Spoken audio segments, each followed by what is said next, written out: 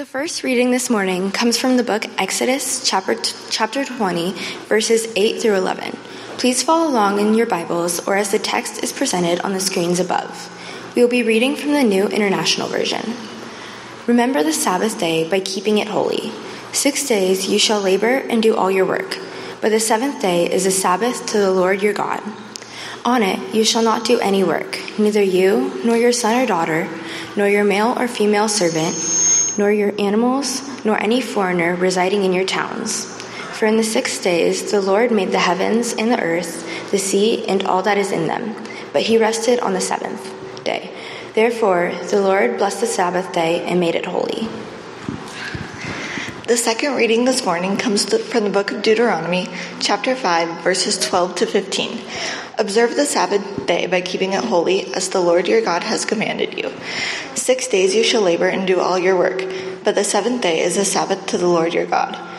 On it you shall not do any work, neither you, nor your son or daughter, nor your male or female servant, nor your ox, your donkey, or any of your animals, nor any foreigner residing in your towns, so that your male and female servants may rest as you do. Remember that you were slaves in Egypt, and that the Lord your God has brought you out of there with a mighty hand and an outstretched arm. Therefore, the Lord your God has commanded you to observe the Sabbath day.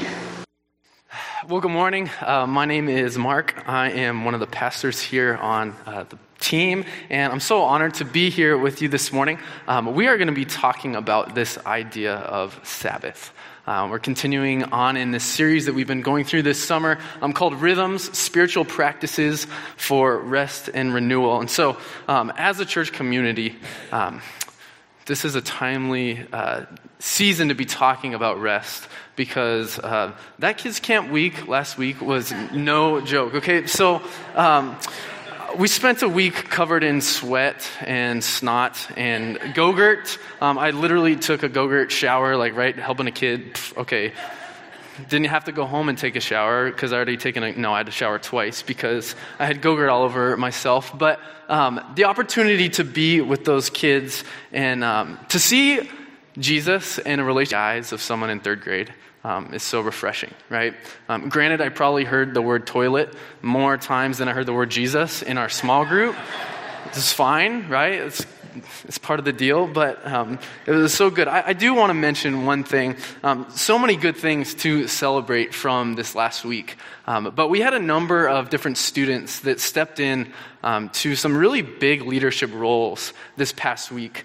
We had Coach Jonah, Coach Samantha. We also had Coach Johnny and Coach Luke, Anita, Evan and Matthew, and so many others that had stepped into leadership roles and coaching students, running sound, helping with the art. It was so important. So it was, for me, an awesome expression of the kingdom of God, seeing students step in and begin to really cultivate that multi-generational platform of learning and following Jesus together. So it was pretty awesome. But also, youth ministry is hard, but kids ministry is, it's a different deal. So if you see Pastor Nancy, give her an extra high five this week because, I consider standing in front of you rest this morning because, oh my goodness. Okay, so you're going to teach first graders, 7 of them, for 10 minutes, right? That feels like a lifetime of standing in front. Okay, no joke. So this week I had the basketball group, these kids had so much energy. It was awesome, right? But this is how desperate I got. I reverted to the game called Stinky Shoe to try to rein things in. How the game Stinky Shoe works is I took my shoe off, and if you're holding the stinky shoe, you get to speak. If you're not holding the stinky shoe, you don't get to speak, right? It's a new curriculum that we're going to develop here. So that's there we go. Let's start passing it around. So this morning, if you have a stinky, we'd all be talking because it's summer. So it was so great to be together and to see. This is my first season being able to be part of kids camp, sports camp here, and it's truly an incredible way that God is continuing to move in and through our church community. And so we are not going to be talking about Go-Gurt or anything else of the matter, but we're going to be talking about this idea of rest and Sabbath this morning. This ancient Jewish practice that has roots in the Old Testament as old as creation, but is such an integral part of our Judeo-Christian understanding of what it means to follow Jesus and how Jesus calls us to rhythms of rest. And so if you would join me in prayer this morning, we'll look into our text. God, thank you for this past week that we had to see your work in the lives of kids at sports camp. And God, as we turn to the scripture this morning, I ask that you would quiet our hearts. God, that you would give us space this season to be able to hear your voice. So Spirit, I ask that you would be present and that you would speak to us this morning. We ask all these things in the name of Jesus. And everyone said, so do you remember your first grade teacher? Granted, I have a pretty rough memory, but Miss Lovell is someone that I will never forget. She's my first grade teacher. Does anybody else remember their first grade teacher? Yeah? Okay. Pretty much everybody's hand, right? Like that's just something that you don't forget. And so I'll never forget this day. It was April 20th, 1999. I was in Miss Lovell's first grade classroom. And so the school that I went to was in Lakewood, Colorado. And so the way that my school would work is if the church or the school secretary came down to your classroom, right, and you got one of these green slips, then you had the opportunity to leave school early, right? Like the best thing. So when you saw the school secretary come down and she would hand Miss Lovell that green slip, it's like, oh man, who's going home? Like who's going to the dentist, right? Who's cousin down? Who gets to leave first, right? And so that day, April 20th, that green slip was for me, right? And so I was so excited, right? Like, okay, it's time to go. And I went down to the office and met my mom there. And right away I knew this was not a good green slip to receive. Not a good green slip to receive. And so walking out to the car that day, my mom told me that my babysitter as a kid, her name was Casey, Casey had been really, really wounded that day. And it took me until later on that evening when we were home and the TV was on to find out that not only Casey, but over 24 other people had either been shot and killed or terribly wounded at Columbine High School that day. And thankfully, Casey was rushed to the ER and her life was saved, but she had multiple wounds in her shoulder that were obviously catastrophic. And so I bring up that story this morning, something that I plan to share on Monday, right? And then if you've been present with us this last week, this week has been a really hard week in this same conversation where 4 other types of shootings have gone on. And so I bring this up for 2 reasons. One, it was a vivid memory that I had as a kid where life just stopped. Right, the town of Lakewood, of Littleton, shut down. The school district shut down. Really, the entire city of Denver just paused life because we were all in shock. We were just in awe of what just happened and all the pieces that were going to have to be picked up because of that. And that's something that I think that we relive all too often now in our culture. But I mention it for a second reason, and that is this.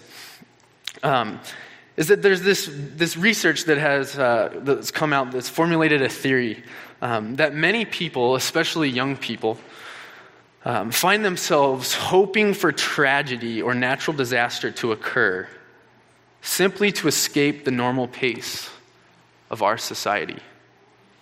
Let me say that again. So many people, right, experience such discomfort or so much anxiety as a result of the pace of our lives that they wish for something catastrophic to occur just so that there can be a temporary relief of the pace of life that we live. And obviously there's so many different narratives that's interwoven into that. But to me, that is deeply troubling. It is deeply troubling that not only are young people are experiencing those things, but I think if we're honest, maybe many of us are. And so this would be a time to share, right, like all these statistics of anxiety or depression. And I don't think I need to go into that, except for I wanted to share this one. This was from the Sammamish PD shared this. It said, within King County alone, students on the plateau here, our home, our community, our context, are 2 times more likely to experience anxiety than the average student in King County. Right, so students across our country are experiencing anxiety and depression at staggering levels, right? But hear it again that students on the plateau experience twice as more anxiety or 2 times more likely to be anxious than the average student, just in King County alone. And so while these stats are specifically about students, I believe that many of us, if we examined our lives and our pace of living, our worries, that we would discover that we are living at a pace that is quite unhealthy and that is truly quite unsustainable. And so, if you were to be honest this morning, where you are in this place in the season of summer, your work rhythms, your rest rhythms, whatever it is, could anybody else relate to me that you're feeling kind of tired today? Is anybody else kind of feeling tired? So you either raise your hand or you're too tired to raise your hand. And so I think that we have this shared experience that we're tired people, that we're really tired people. And that if we're really honest, we're looking for another rhythm of life. And thankfully that the story doesn't end there, right? Life doesn't end there. That Jesus continues to offer this alternative life rhythm. And so this morning, if you don't hear anything else, hear this. Hear that God loves you and that God wants the absolute best for you and your life, and that God cares so deeply for you. And so much so that God continues to offer you your best life in the context of a healthy rhythm. And so Jesus shows us this different way, a better way, and that's what we're going to be looking at this morning. I miss school. I love reading. I love studying. And so I have this I just call it like a scholar crush, okay? Like, oh man, I really like this person's writing. And so this guy's named A.J. Swoboda. A lot of what I've encountered through talking about Sabbath and learning about Sabbath is from him. And so he says this. He says, Jesus lived out the rhythms of heaven. Jesus lived out the rhythms of heaven. And this morning I'm here to show us and to tell us that Sabbath, this practice of Sabbath, gives us a glimpse into this rhythm of heaven. And so here's our plan for the next couple minutes. We're going to look at Sabbath as this practice of rest. And then we're going to look at this practice of Sabbath as resistance, and how that's a core piece of what it means to have this rhythm of rest, this rhythm of Sabbath.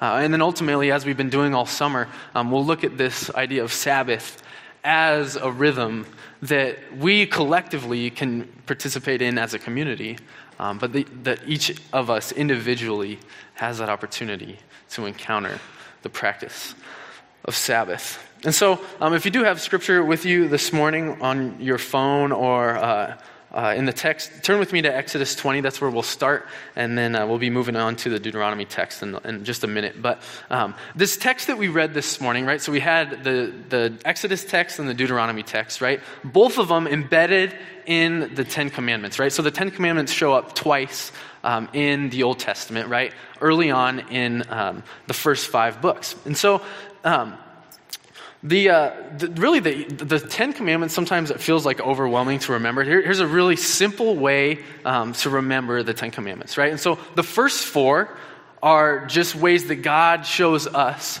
how to love Him, right? How to be in relationship with God, how to love God, right? So you see those 4. Those are specifically God in relationship with us, right? And so these next 6, right? The last 6 from 5 on are the ways that God has showed us ways to love our neighbor, right? See how that works, right? Like, it's simple. The first 4 are the ways that God shows how to love us and be in relationship with us.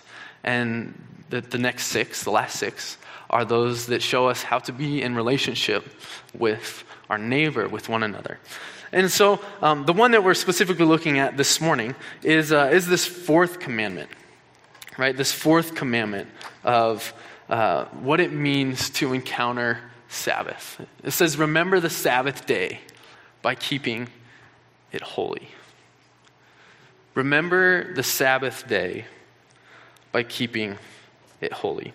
And so you see this in Exodus 20, verses 9 and 10, right? It says, in 6 days you're supposed to work, you're supposed to toil, right? You're putting your efforts into this work, but on the 7th day you are to rest, right? And so we kind of see this rhythm that God created of 6 days to work, 7 on the 7th day you rest, right? And so there was this time in France, right, where they tried to extend the work week from 7 days to 10 days. Does anybody know about this in Europe? They tried this once. And it was like catastrophic, right? Like there was so much burnout. There was so many people just experiencing these times where they just couldn't be able to have that longevity to work a 10-day work week, right? And so to me, that it shows that there's this rhythm of life where God has said, work 6 days and rest 1. That it's part of this rhythm. And so we see in the narrative of creation, right, that's no different, right? That God models that very first. And so if you think about it, right, if humanity was created on the 6th day, and Sabbath was the 7th, what did Adam and Eve spend their day doing the first day that they were here? They were chilling, right? They were just chilling. They didn't have to go through those 6 days. To me, that is such an important point, an important gift that God has showed us, that we were not only created to work, but first we were created as human beings to experience the gift of rest. Does anybody else feel like that's good news this morning? I do. And so the summer after I graduated from college, I got this opportunity to work at a camp in eastern Colorado that my grandfather had started like way back when, and he was the director of it for a long time. And so eastern Colorado is much like eastern Washington, and western Colorado is much like western part of Washington, right? Where the western part, Seattle of Washington, is beautiful, it's green, it's so lush, it's so nice. And then you have the eastern part of Washington that's not that, right? And then the western part of Colorado is so nice, right? The Rocky Mountains, oh man, the Blue Lakes, it's beautiful. And then the eastern part of Colorado is wheat and cornfields and alfalfa all lined up, and it is not colorful. I'll just say that, right? And so I got to be at this camp, right? And I got to serve there all summer. And there was this kind of this rhythm of life that towards the end of the summer, right, when harvest time was coming, right, it was kind of turning to fall, right, that there was just this rhythm of life where the people knew in that community, in that culture, that it was time to really focus on the soil, the ground, right? They knew the soil so well. And the thing about this soil, that what I learned from these people and just being in community with them, is that that they knew that you couldn't just overwork the soil, right? You couldn't just go week in and week out, year in and year out, decade in, decade out, without giving the soil rest. Right? And so if you know anything about agriculture, right, if maybe you grew up in eastern Washington and you knew these things, right, that there was a time when you would leave a field to rest, literally to rest, right, so that the nutrients could regain what it needs in order to yield good crop the following year, right? And so there's this embedded reality that we have as human beings to desire rest. And it's this narrative that comes from Scripture, comes from this gift that God gives us as human beings to be living this rhythm of work and of rest. And so God created us with this intended rhythm of both work and rest. And so, just this last week, I got to go see, does anybody remember this guy, Nick Pringle?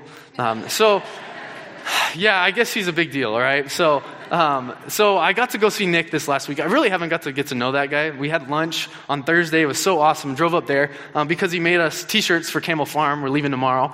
He made us these T-shirts, right? And so this guy, he's awesome, right? You know that. If you don't know Nick, he's taller than me and cooler than me, whatever. But I was sitting there with him, and he's sharing about all these different things that he does, right? He loves woodworking. He makes knives with wood. Every time I go into a different part of this church, it's oh yeah, Nick made that coffee cart. Oh, Nick made this. I don't know. He probably did make this. Okay, he literally made this. See what I'm saying, right? And so, standing right behind me. I'm in this conversation with him, man, this guy, woodworking, he's cool. What can I do? I can shoot a basketball well, right? It came in handy this last week, but it's cool. And so I was thinking about, he makes a lot of things with wood. And the thing that I do with wood is I found this wood in the dumpster at our apartment complex, right? And it's a nice piece of wood, right? I wish I could take credit for this. But this chair, for me, has represented something in our new rhythm of life that Lauren and I have moved into. We just kind of moved into this new home in Klahani. We were living in this little apartment, pretty much someone's basement for the first 9 months that we were here. We're so happy to have this new home. But this chair, for me, has represented, it's just sat on our porch in our back, looking at the trees of Klahani and bears of Klahani.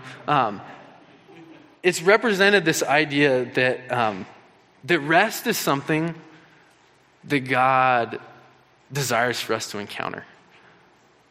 Because for me, this chair is something that at my home, I can go sit in this chair in the evenings or in the early mornings when Lauren's still snoozing, right? That I can sit there and experience rest. But the thing about a chair, right?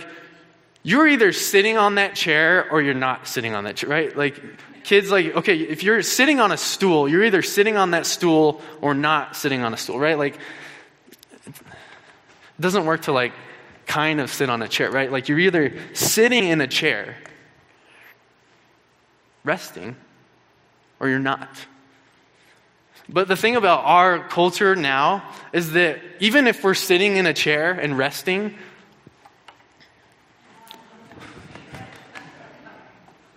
we're not. We're not. Because it's so accessible. It's so accessible. And to me, there's things that we need to realize about even our rhythms of rest that we have right now. That God says there is a season and a time to rest. And there's a time to be working. And to be honest, and I think that all of us know that those lines are so blurred for us now. Even if you have a job that you're able to leave work at home, right? You're not. And even if you have a job that you don't leave work at home, it follows you around everywhere you go in your pocket, right? Literally follows you around everywhere you go.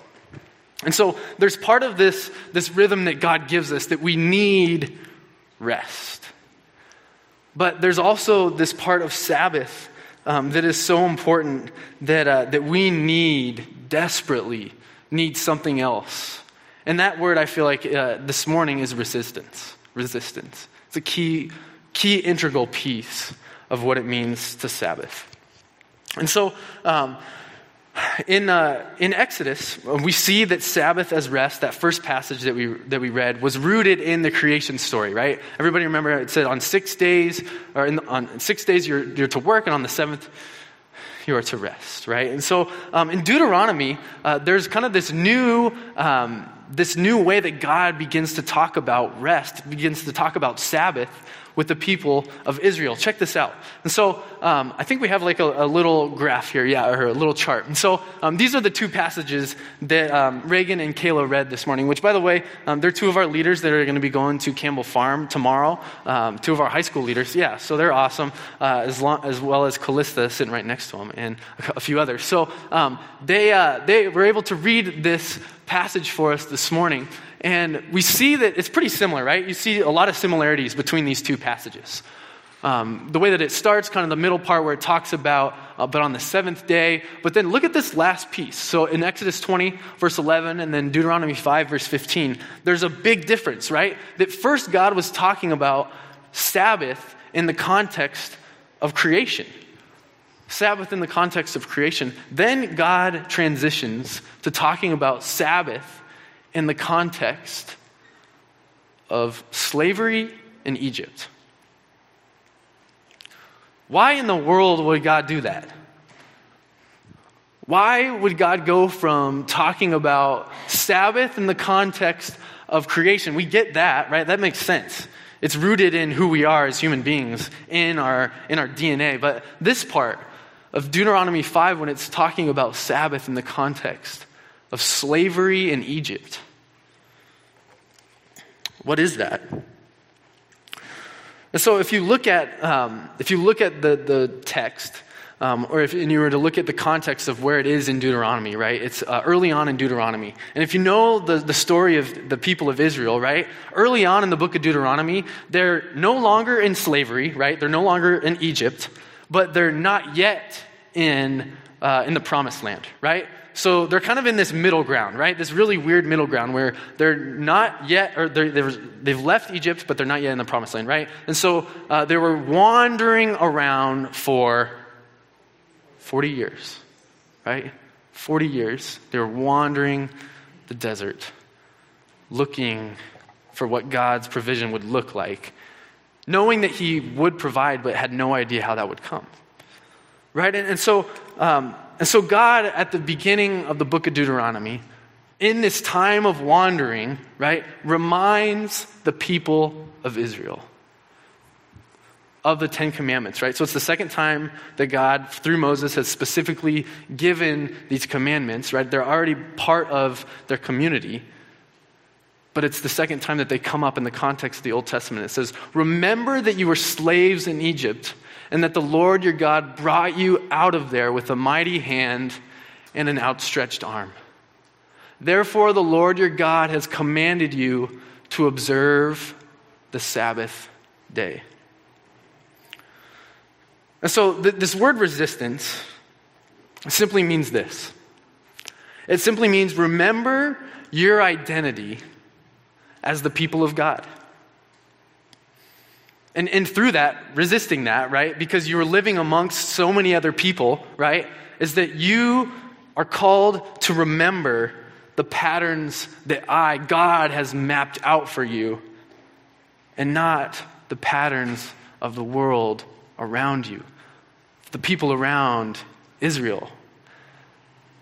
And I think that there's a lot that we can relate to in our current context, where God is saying, remember the patterns that I've called you to live into, and not the patterns that the culture is giving you. And so that happens in Deuteronomy. The thing is about the people of Israel is that later on in the prophets, Isaiah and Jeremiah, God says a completely different narrative. He says, you know what? No, build your homes, dwell among the people, right? Have families, be present in that culture, and don't set yourself aside from that, right? When they're in exile, that was the message, right? And so there's kind of this tricky narrative where God is saying, put yourself aside, right? Set yourself aside in the book of Deuteronomy. But then later on in the prophets, in Isaiah and Jeremiah, he's saying, no, you are called to be my people, to live among the nations. Right? And so for me, I think that that's a tension that we have to uphold. But here in our text this morning, it's saying specifically, pace yourself with the pace that I have given you as your God, who knows what's best for you, and not the pace that our culture, that this world has told you to live. And so for me, that word resistance is so important, because Sabbath takes rest, but Sabbath takes a whole lot of resistance too. Is anybody with me there? Because if if we aren't intentional, right? Sabbath doesn't just happen on its own. It's not going to magically happen, right? Like, you're not in this culture, you're not going to just be, I didn't realize that I was just resting the last 20 minutes, right? Like, we do that. Here's what we do. We do that sometimes by this. And then we wake up 20 minutes later, I think I just rested. But we didn't, right? We didn't. There's a psychologist who has this quote. Where is it? She says, now where am I? Anyways, no, that's a good one, but that's another guy. The context of what she was saying is that when we're in our screens, we're just going to a place of numbing, right? Of numbing. That we're not actually resting. We're just going to a place where we don't have to think about things temporarily and we can just numb ourselves. One, so that we don't have to deal with the things that are actually in front of us, but two, thinking that there's a life better out there in some other regard. And so we just do this and think that it's rest. But it's not, right? It's not. It's really not. And so when I look at this idea of Sabbath as resistance, I think that it starts really starts in one place. So does anybody have their phone with them up front? Anyone? Oh, okay, cool. Pastor Sharon, thank you. Okay. On Deuteronomy. Look, okay, we already moved on. Okay. So, can I close it? Is that okay? Okay. So Lauren and I, we met in college, and the school that we went to, they had this lingo. It was called DTR, right? Has anybody ever heard of this lingo? Okay, my fellow APU, yeah, okay. So, Britta, what is this DTR that we talk about? Define the relationship, okay? Does anybody put two and two together? College campus, DTR, right? There's a lot of this going on. So DTR is simply this. You're interested in somebody, they're maybe interested in you, you kind of know it, they kind of know it, but you don't really know it, and they don't really know it, so you have a DTR, right? Okay, so you're defining the relationship. Is this going somewhere or not, right? Or not. And so a DTR is something that's pretty important in any relationship. I think I need to have a little DTR with this, right? And this is an easy scapegoat. We need to have a DTR with a lot of different things that are cultivating different rhythms in our lives that are not what God intends. And with any relationship, right, there's so much good that comes from this, right? There's no way that we would be where we are as human beings without this. It's incredible. But with any relationship, if there's not healthy boundaries, it becomes destructive. It becomes so destructive. It becomes numbing. It becomes an idol. But it becomes a place where we don't actually experience the rest, the rhythm that God intends for us. Right? And so in this, okay, thanks, okay. I was going to throw it across the room and make this whole scene, but I didn't. So when we look at this idea of defining this relationship, I think it begins with this phone. Here's the quote. It says, "When we scroll, we seek places that don't require purpose or accomplishment." It's pretty scary. And so if we're looking at this idea of Sabbath, both in the context of rest and resistance, we have some work to do. And that's where I feel like this last word, Sabbath as rhythm, comes into play.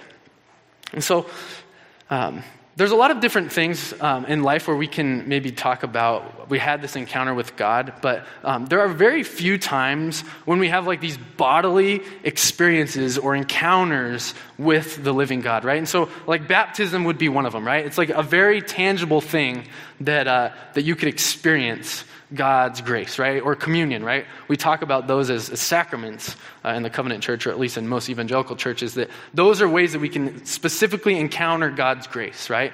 And so we're going to practice one of them today, and we're going to practice the other in 2 weeks as an example of an expression of God's love extended to us that we can tangibly respond to ourselves. And so I do want to say this really quick. We are going to celebrate baptism, and that's something that's so important to be able to celebrate as a community.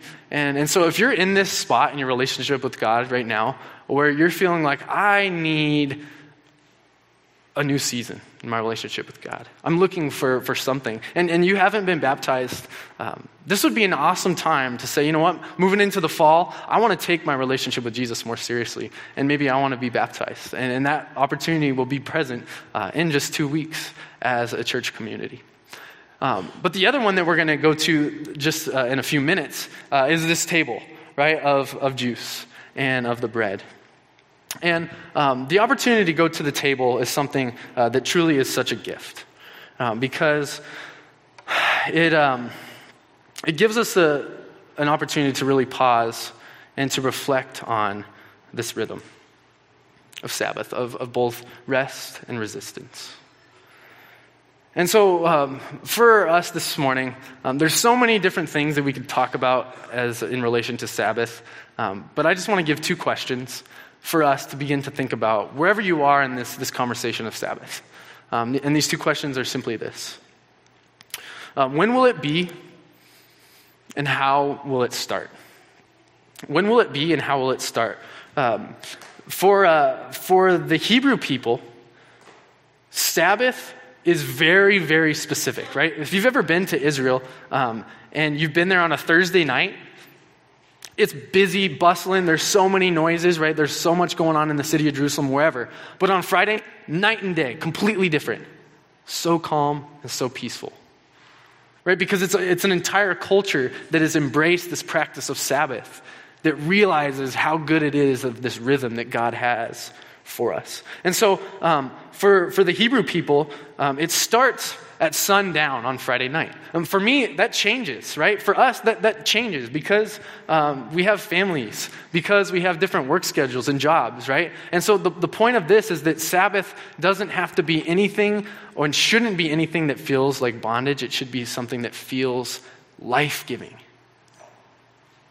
Feels life-giving because it's a rhythm that Jesus intends for us. And then the second question is, how will it start? For the Hebrew people, the Jewish people, Sabbath starts with everyone sitting in a circle and the parents having a jar of honey, and each kid in the family gets a little spoonful of honey. Anybody else? Like, okay, that's cool, right? As the beginning of Sabbath on Friday night, sundown, each kid takes a spoonful of honey. And the metaphor, the illustration there for the Jewish culture, for the Hebrew people, is that Sabbath is something that you welcome as the sweet taste of remembering how good it is to live into the rhythms that God has given us. It's pretty powerful that every single week these people, right, are practicing Sabbath. And it's welcomed on Friday night when? How? With honey. And so, before we do go to the table this morning, and we'll be getting to take communion together, wanting to remember this idea that Sabbath is something that Jesus calls us to, not to be oppressive, but to be a gift, to be something that we can practice ourselves. And so there's really only one time that I feel like I've experienced that for myself, living in this place. And that was in this last February with Snowpocalypse 2019, right? Crazy, it was so awesome, 6 days of no school. But that week was unlike any other week I'd ever experienced, right? In that week, I got to have lunch in the middle of the day, right, with a Microsoft employee, right? Which those people just have crazy schedules in general, but like life just stopped, right? And we were able to sit down and have a 2-hour meal at their home because life stopped, right? Lauren and I actually had more than one night a week to be home and be together and have dinner. Like, that doesn't happen for us because of things that we've self-perpetuated, right? But Snowpocalypse 2019, it did happen, right? I walked to my neighbor's house and played Catan. I wish I could do that every week, but we don't, right? We just don't. In our staff meetings, our team, it was probably one of the most productive vision casting weeks that we've ever had because we had space to reflect and to process what was going on. And so how about you this morning? How will it start for you? And when will it be?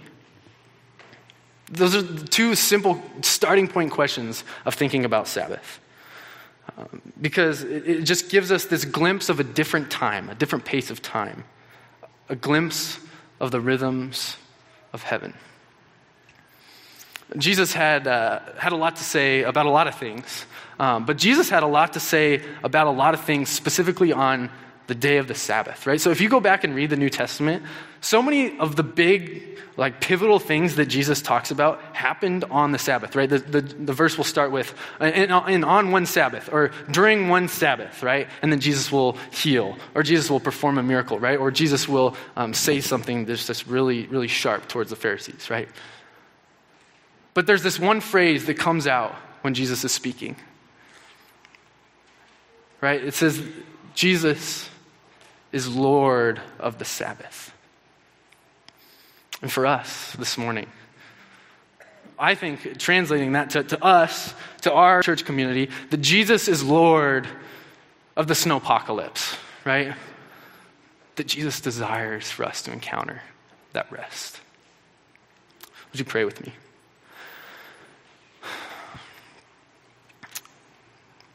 God, thank you for this gift of Sabbath that you've offered us. Thank you for the opportunity that we have as a community to enter into this gift. And God, as we reflect on our own lives and our own pace of life, may you be the one that's at the forefront of our Sabbath, of our rhythm of life. So God, as we turn our attention and turn our bodies to this table of receiving your gift of your blood and your body, God, may it just be a glimpse of the rhythms of the kingdom of God that you want us to encounter, just like Sabbath. Thank you, Lord, for this opportunity to encounter a new rhythm. We ask these things in the name of Jesus. Amen.